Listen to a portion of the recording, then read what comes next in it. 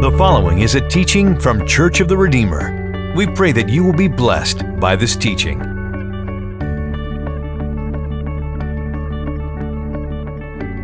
Grab your Bibles and your teaching sheets as we wrap up a series of messages we've been involved in for actually 5 weeks. This is our 6th week in the series called House Builders.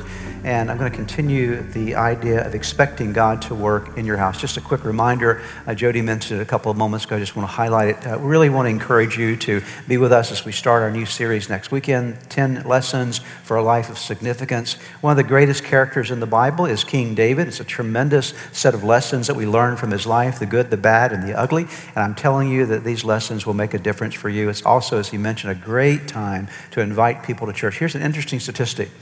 80% of the people that are not non-church attenders said that they would go to church if a family or a friend invited them. Think about that. 8 out of 10 people that don't go to church said, I would go to church if just one of my family members or friends invited me. So there are lots of people. Would you agree there are a lot of people in our community that need Jesus? Amen? And one of the best places for them to find Jesus is in church, to be in the presence of God. So invite someone to be a part of this. It's going to be a great time together as we go through the fall in this series. And then just to underscore as well the importance of groups. Christianity, walking with Christ, doesn't just happen individually. It happens in community. It happens with people around you. And so I encourage you to use that little card today and express your interest in being a part of a group. It'll be a great blessing in your life if you'll do that. We're involved in this series called House Builders, and one of the significant words of the Bible is the word house. It's interesting that in the English version of your Bible, the New International Version, as I'm referring to it here, over 900 times you find the word house. Anytime God says something 900 times, I think it's fairly important.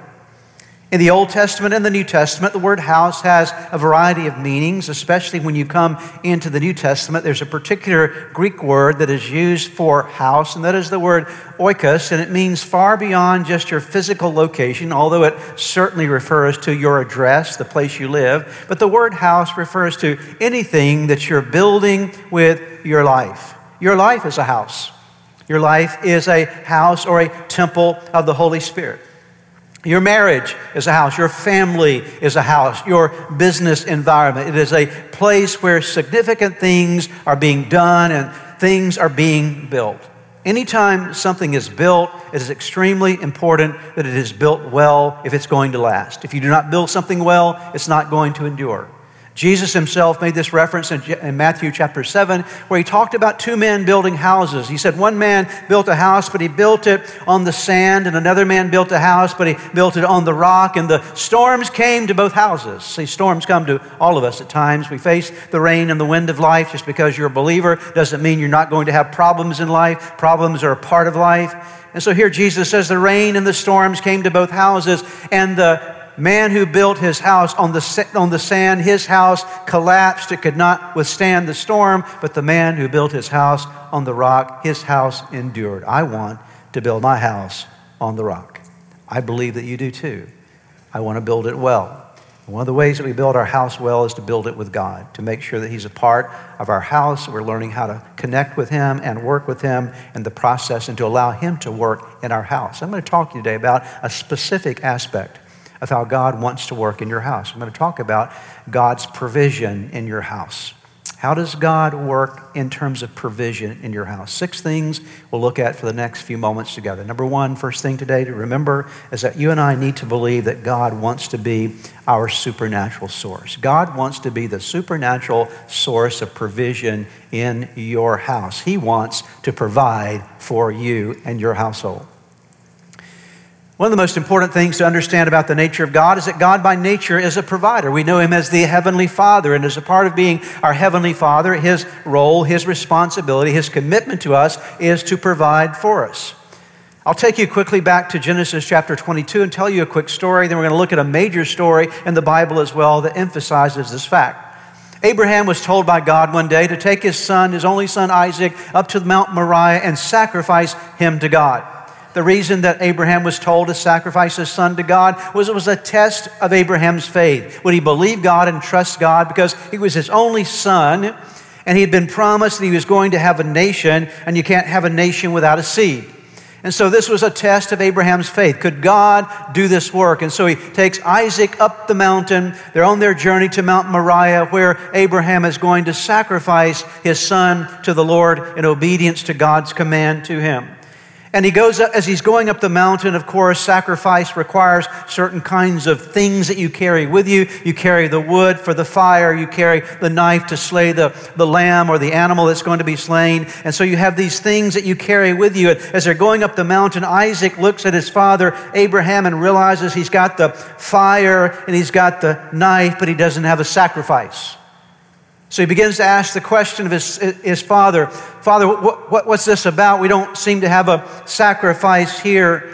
And so, obviously, as you go through the story, we'll read more of it in a few moments, God did provide a sacrifice. Isaac was not taken by the hand of his father. God provided a ram at that moment. And Abraham made this statement recorded in Genesis 22, verse number 14. So Abraham called that place, the Lord will provide. And to this day it is said, on the mountain of the Lord it will be provided. There that day, Abraham came to understand one of God's great names, and that name is Jehovah Jireh. God is the God who provides. And just as God, listen closely, just as God provided for the house of Abraham, God wants to provide for your house. He wants to be Jehovah Jireh at your house. I want you to know him as Jehovah Jireh. There's another story, as I mentioned, I'm going to take you to now in 2 Kings chapter 4 that describes this provision, this supernatural source of God in our lives, our families. It takes place during the ministry of a prophet by the name of Elisha. Look at the story of the wife. This is verse 1, 2 Kings 4. The wife of a man from the company of the prophets cried out to Elisha, your servant, my husband is dead. And you know that he revered the Lord. But now his creditor is coming to take my 2 boys as his slaves. Elisha replied to her, How can I help you? Tell me, what do you have in your house? Your servant has nothing there at all, she said, except a little oil. Elisha said, Go around and ask all your neighbors for empty jars. Don't ask for just a few. Then go inside and shut the door behind you and your sons and pour oil into all the jars, and as each is filled, put it to one side. She left him and afterwards shut the door behind her and her sons. They brought the jars to her and she kept pouring. When all the jars were full, she said to her son, Bring me another one. But he replied, There is not a jar left. Then the oil stopped flowing.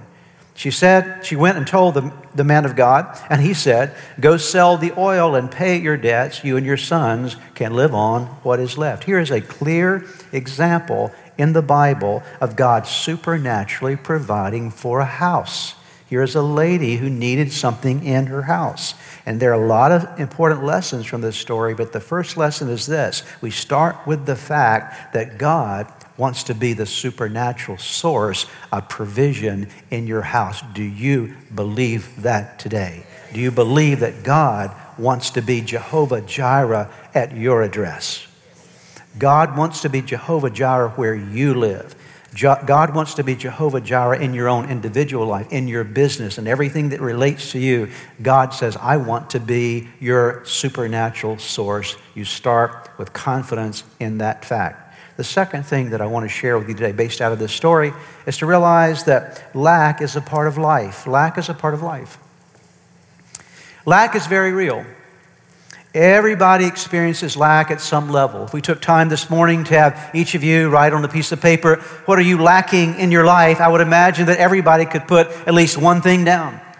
Maybe you're lacking wisdom for something that you're trying to deal with in the family or in your business. Maybe you're lacking strength, going through a really tough time in your life. Maybe you feel weary and worn out. You need some strength and you feel like you're lacking it. Maybe you have a financial need. There's some lack in that realm. Maybe it's health that you're lacking. I cannot describe all the different dimensions of lack in lives today, but I can tell you this, lack is something that happens to everybody. If you're going through a lack in your life today, understand this, you are normal. It's the normal thing to have lack in our lives. This story that we see here in 2 Kings chapter 4 is a story of lack. Look again at verse number 1. The wife of a man from the company of the prophets cried out to Elisha, "Your servant, my husband, is dead. And you know that he revered the Lord, but now his creditor is coming to take my 2 boys as his slaves." Note some things about this lady. She was a godly lady. She was the wife of one of the prophets. So she was not someone that didn't know God. She knew God, and nevertheless, she still had a need. You can know God and still have needs in your life.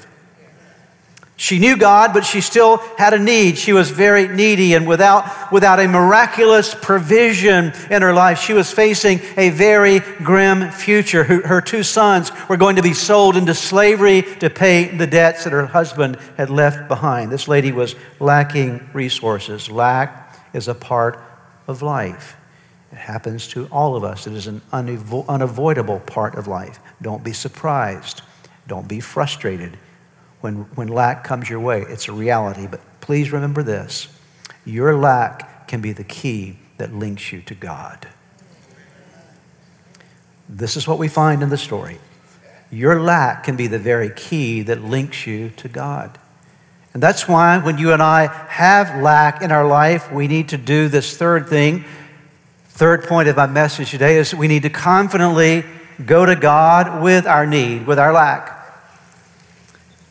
So yes, God is my supernatural source. I acknowledge that, I believe that, but nevertheless, I still have some lack in my life. So what do I do with my lack? How do I connect that to the supernatural source? The Jehovah, the one who is Jehovah Jireh for my life, I confidently go to God with my lack, with my need, because lack is a reminder that we need God. That's part of the purpose of lack in your life. It links you, it draws you, it allows you to recognize, I need God to work in my life. Jesus gave us a very important story about this, recorded in Luke chapter 15. Let me set the story up, then we'll read a few verses from this in just a moment. Jesus told a parable, a story that illustrated a principle. He said there was this young man who lived with his father and an elder brother, his older brother, and this young man had a lot of desires for his life. I'm paraphrasing here. He wanted to go out and have a good time, and so he goes to his dad and says, "Dad, I want all my inheritance right now. I want the money that's going to come to me. Give it to me now. I don't want to wait on it. I want it now. I got places to go and things to do with my life. I want to go have a good time." And so the father gave him his inheritance, and he left home. When he left home, he had a good time for a short period of time. Remember something, folks. Sin is pleasurable for a season, but the season always runs out. Okay. So he goes out and has some pleasure. He lives in a pleasurable, fun way for a season, but he's living in sin, and sin always has its payday. There's always a payday when you come to the point of everything now has been wiped out in my life because I've gone opposite of Father. I've gone opposite of God. And so this is what happened to this young man's life, and he finds himself without anything at all. He's spent all of his inheritance. He has no food, no place to live. He's in a significant place of lack. He ends up with a job feeding pigs in a pig pen and longing for the food that the pigs were eating because he had nothing in his life. What an amazing story. And I want you to see what happens here in this story, recorded now in verses 17 and 18 of Luke chapter 15. When he came to his, what does it say there again? There's nothing like a pig pen to bring you to your senses, right? The smell alone will wake you up, okay? When he came to his senses, he said, "How many of my father's hired men have food to spare?" That's not lack, right? That's the opposite of lack. "And here I am starving to death. I have all this lack in my life." Notice what he says next. "I will set out and go back to my father and say to him, 'Father, I have sinned against heaven and against you.'" What prompted this young man to head back home to his father? The lack in his life prompted him to get back in relationship with his father. If there's anything good in lack, and there is, one of the great things that can happen to you when you find lack in your life is to realize that my lack can link me and lead me to God. This is what happened for the widow that we see in Elisha, the story of Elisha and this ministry in 2 Kings chapter 4. Let me take you back to verse 1 again. Notice closely what happens here.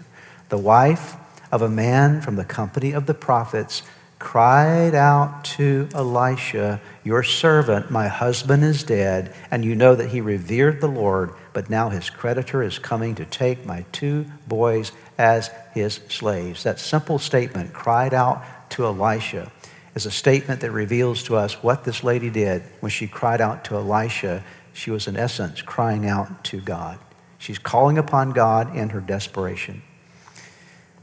When you and I call upon God in the midst of desperation and pain in our life and lack in our life, there's some things that we need to remember. That when you go to God with pain and need and problems in your life, there are some things you need to recognize when you bring those needs to Him. And I gave these 4 things to you on your notes. I'm going to ask you to read each of them together with me because I want to underscore them as we speak them and hear them together.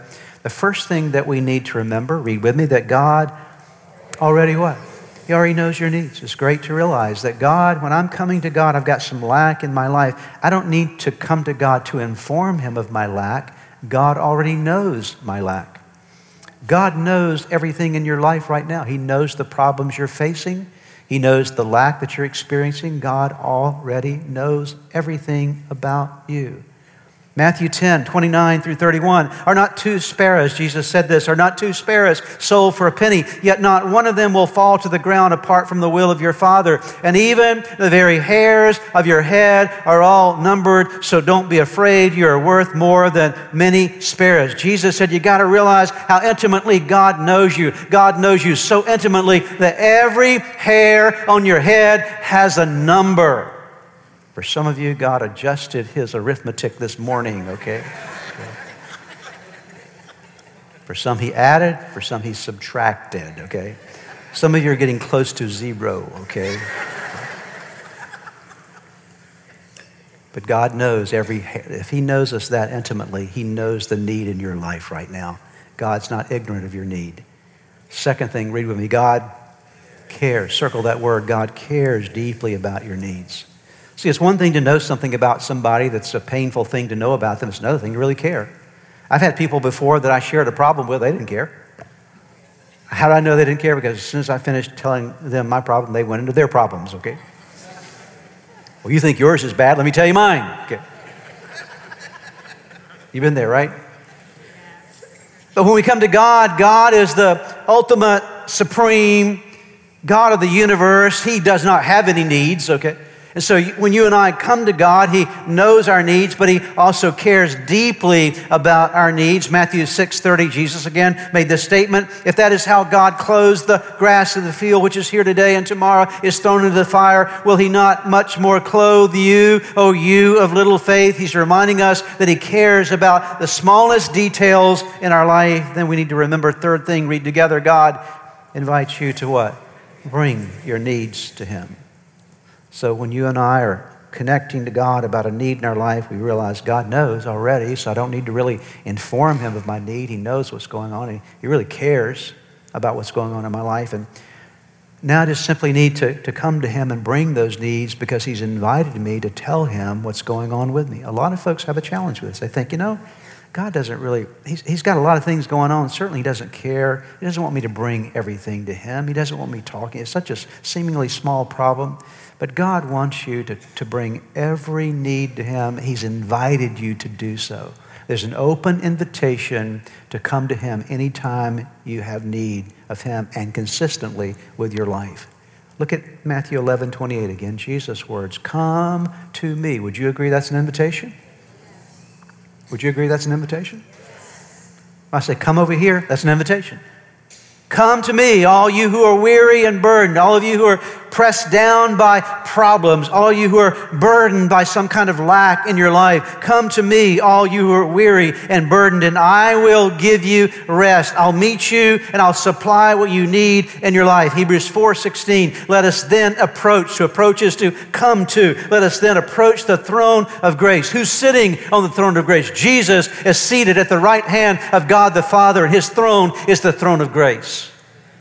Let us then approach the throne of grace with confidence. Notice this, with confidence, so that we may receive mercy and find grace to help us in our time of need. The fourth thing to remember when you're connecting to God about a need in your life, read together with me, God is able to meet your needs. Circle the word able. He's able. Somebody can care about a need in your life but still not be able to help you.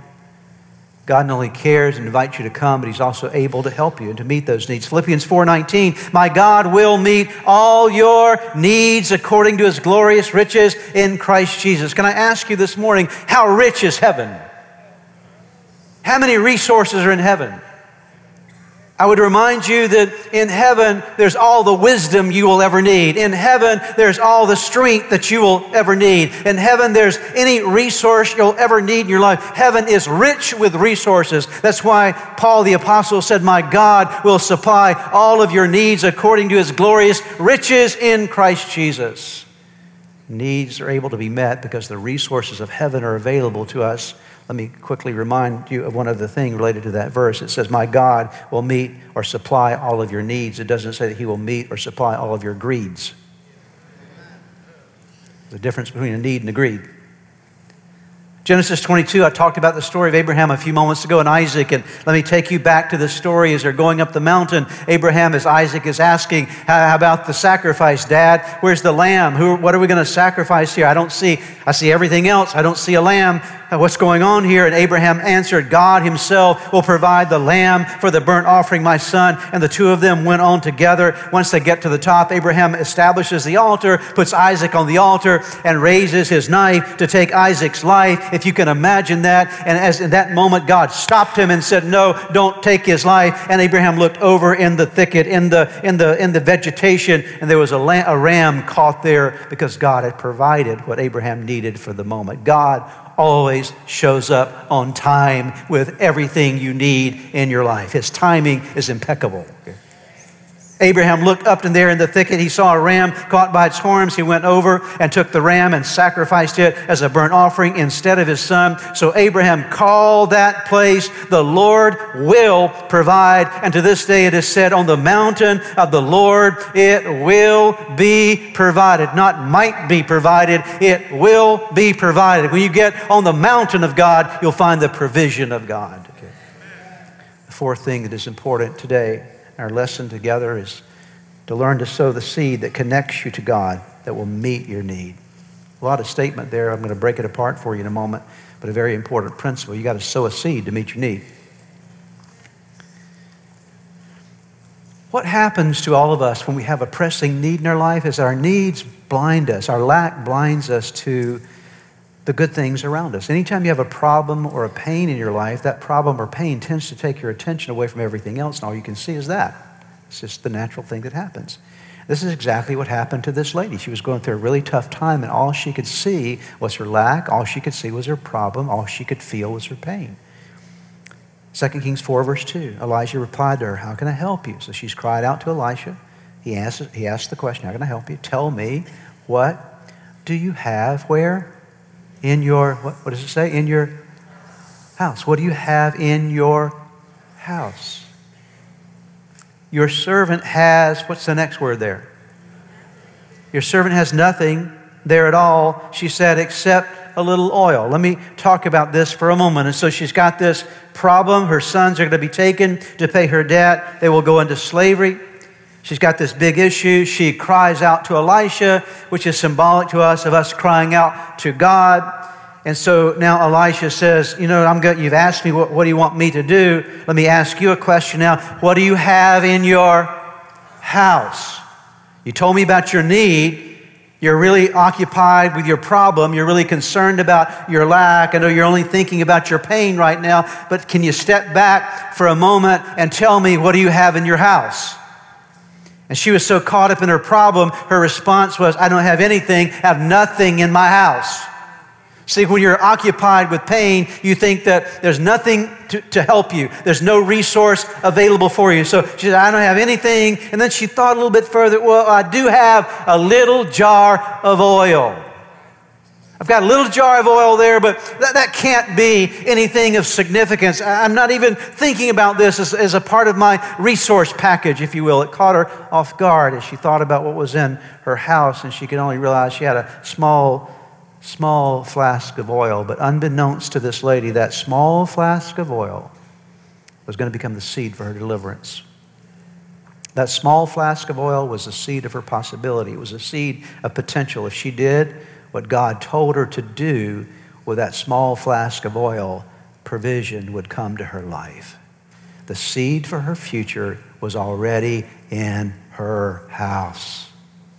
This is important because I will tell you today that the seed for your future provision is not somewhere else. It's already in your house. You're just not seeing it yet. Okay? Your eyes are so focused on the problem, you can't see the solution. Your eyes are so focused on the lack, you can't see the supply. But she had something in her house, but it was very small. It was quite small, significantly small in comparison to the largeness of the need. But here's an important thing to remember about God. God loves to do big things with small things. God will take a small thing and do big things with it. Jesus gave us a story in Matthew chapter 14, this principle, this event that happened in his life and ministry. He was preaching one day and he had a large crowd of people. The Bible says there were 5,000 men there, plus the women and the children.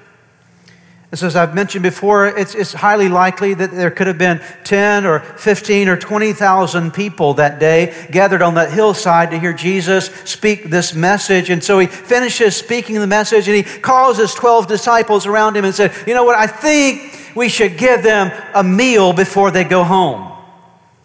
I think it would be nice for us to demonstrate some hospitality. And, when they're hungry, they've been sitting here listening to this all day. We don't want to send them home on an empty stomach. You give them something to eat. Now, can you imagine him being one of the 12 disciples? So they quickly call a committee meeting. Jesus walks away. This is now our committee meeting. Jesus just told us I think there's a better idea. And now let's pick up the story as they go back to Jesus with their better idea. You ready for this? Here's the better idea of the disciples, beginning in verse 15. Send the crowds away so they can go to the villages and buy themselves some food. Jesus, we had a meeting. We talked to the CFO. He looked over the accounts, and it would be a whole lot better idea if we didn't have to deal with this deal of kind of feeding everybody, because it's a mess, and it just would be a whole lot easier and simpler. Just go tell everybody to go home and get something on the way. Stop by McDonald's as they're heading back to the village, okay? Better idea, Jesus. Now, one of the things you got to love about Jesus, he loves to veto your ideas, okay? Because in reality, he always has the best idea. Notice what he says now in verse 16. Jesus replied, they do not need to go away. You give them something to eat. Now, by this time, they'd already frantically searched through the crowd and commandeered a little boy's lunch, because that was all they had. And so they found a little boy who had 5 loaves and 2 fish. And so that was kind of their backup plan. So we don't have anything here. They say in verse 17, we have here only 5 loaves of bread and 2 fish, they answered. Now, would you agree that's lack compared to the need? 5 loaves and 2 fish and 20,000, 10, 15, 20,000 people, 5 loaves and 2 fish. Notice what Jesus says, bring them here to me, he said. And he directed the people to sit down on the grass, taking the 5 loaves and the 2 fish, and looking up to heaven, he gave thanks and broke the loaves. Then he gave them to the disciples, and the disciples gave them to the people. They all ate and were satisfied. And the disciples picked up 12 basketfuls of broken pieces that were left over. The number of those who ate was about 5,000 men, besides women and children. So notice what happens. Jesus said, bring the little bit to me, give it to me, because that's the seed for the need. There's a big need here, but I got to start with something. I got to start with a seed. And so the 5 loaves and the 2 fish, that's the seed for the need. Bring it to me, and I'm going to bless it, because I always bless seed. Seed is always smaller than what it will potentially become. You look at a massive oak tree, it began with a little seed. You could look at that seed at the beginning and say, not a lot of hope for that. But it produced a massive tree that'll last hundreds of years. Why? Because it's a seed with power and with potential. And so the 5 loaves and the 2 fish was the seed for the need. Now, a lot of folks say, well, yeah, he fed everybody, but I'm not sure how much everybody got. Maybe he gave them a little piece of bread, little fish, kind of like communion. Maybe that's kind of the way it was, okay? No, the Bible says they all ate and were what? Satisfied. They all had enough and there was a leftover. That's how God works. And let's go back to the story of this widow and Elisha's ministry to her. What happened to her was that she took this important seed, this little jar of oil, and God began to do a miracle in her house with a seed. And God wants to do the same with you. You've got to give him your seed. There's a seed in your house right now. Let me talk about what that seed can be, and then we'll look at this lady again. The seed for your miracle could be a gift that God wants you to give. Maybe there's a gift. See, giving releases blessing in your life.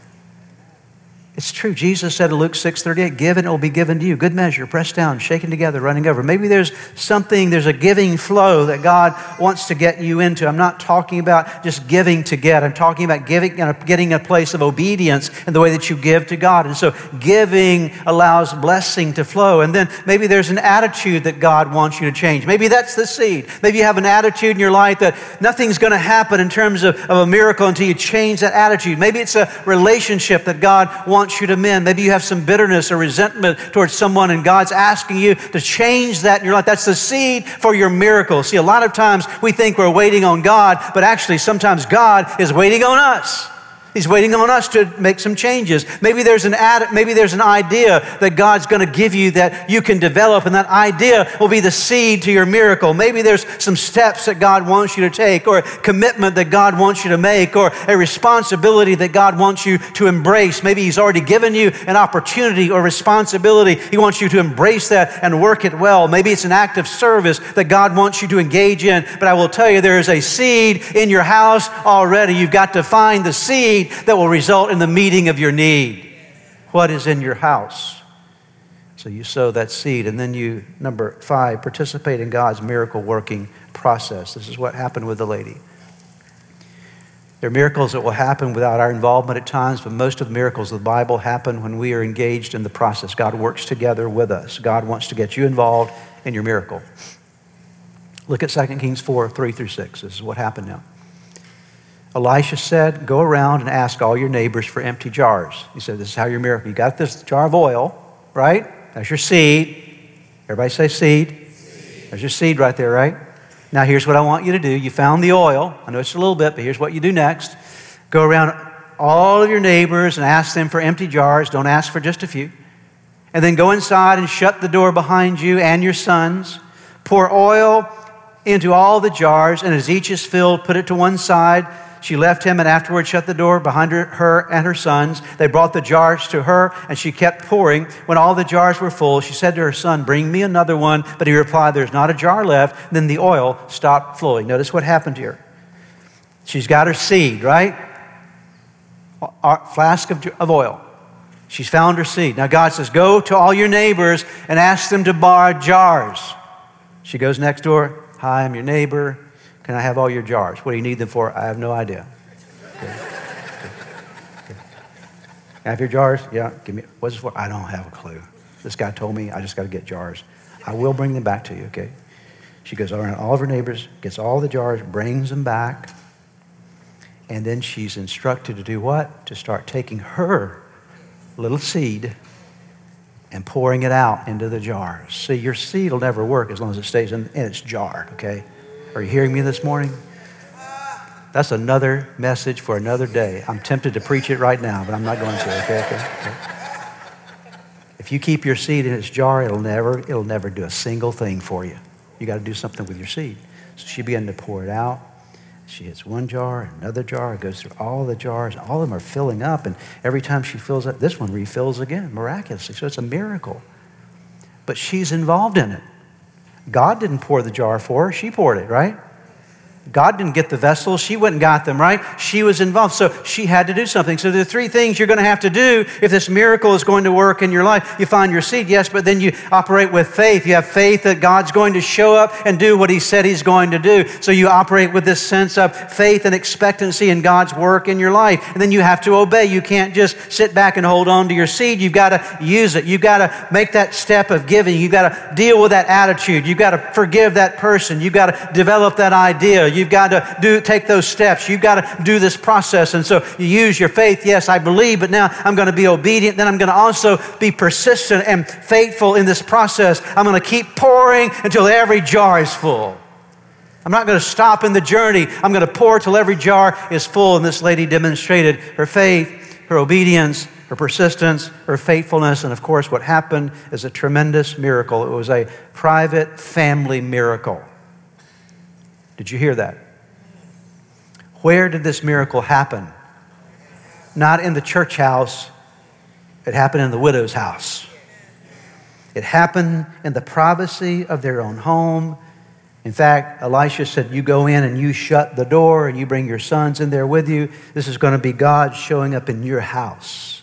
And make sure your kids are there, because I want to make sure your kids see what God's about to do. You know, sometimes you need to get your kids in on the miracles, okay? Don't leave the kids outside, but say, come on, kids, we're going to see God do something in this family. So in the privacy of their house with the door shut and the kids in the house with mama, God did a miracle in their life that's absolutely astounding because of the fact that she engaged in the process. The last point I will give you today is this. You and I need to then expect God to provide abundantly. Note the end of the story. We've already read it. Let me read it one more time. Verse 7. She went and told the man of God, and he said, go sell the oil and pay your debts. You and your sons can live on what is left. Isn't that wonderful? So they went out and sold it, and all the debts were paid, and we don't know how much money was left over, but it was enough. It was far better than Social Security. Okay. Amen? Okay. It was plenty for her to live the rest of her life and be provided for as a widow. God resourced her because God did a miracle where? In her house. Dear ones, can I remind you today that God cares about your house. He wants to be Jehovah Jireh in your house. Find your seed. What is the seed? What is in your house? Find the seed in your house. Don't hold on to the seed. By faith, believe that God can take that seed and then obey Him, do what you need to do with it, and trust God to abundantly provide for you. Would you bow your heads together with me as we pray? Father, thank you this morning for the opportunity we've had to study your word. We're grateful for the word of God, the encouragement it brings to us, the faith it builds in us. Faith comes by hearing, and hearing by the word of God. Thank you that you put faith in us today, Lord God. And I pray for every person here today that's going through a time of lack in their life. Whatever the lack is, I pray that you'd show them the seed that is already in their house, God. I don't know what that is, and maybe they don't even know what it is, but Lord, maybe it's a giving process. Maybe it's an attitude that needs to change. Maybe, Lord, it's a relationship that needs to be mended. Maybe there's an idea that you've given them that needs to be developed. Lord, whatever it might be, I pray maybe it's a responsibility you want them to embrace. Whatever the seed is, God, I pray you'd show that seed to them. And God, help them with faith and obedience, persistence, and faithfulness to move forward using that seed and see you abundantly provide. We trust you for this in Jesus' name. I would like to close today by giving you an opportunity to ask Jesus to be the Lord of your life. Would you pray with me right now? Right where you are, just simply bow your head with me, and I'm going to give you a prayer to pray, and you can simply speak this prayer out, whisper this prayer out, and from the sincerity of your heart, call upon God, and I promise you that He will hear and answer you. So let's pray together. Start by simply whispering the name Jesus. Let there come from your heart just the declaration of His name. Say, Jesus, I know that I am a sinner, that I have fallen short with you. I'm sorry for all of my sins. Jesus, I believe in you. I believe that you are God's Son. I believe that you are the Savior of the world. I believe that you died on the cross for my sins. And I believe that you rose from the grave, that you are alive today. Now pray these words. Say, Lord Jesus, come into my heart. Come into my life. Forgive me of my sins. Give me a new start in you. I commit my life to you. In Jesus' name, amen. Now, if you prayed that prayer with me, I want to encourage you with a promise from God's Word that says that when we call upon God's name, we call upon the Son of God, there is salvation that comes to our lives. He changes us from the inside out, and you become a new creation.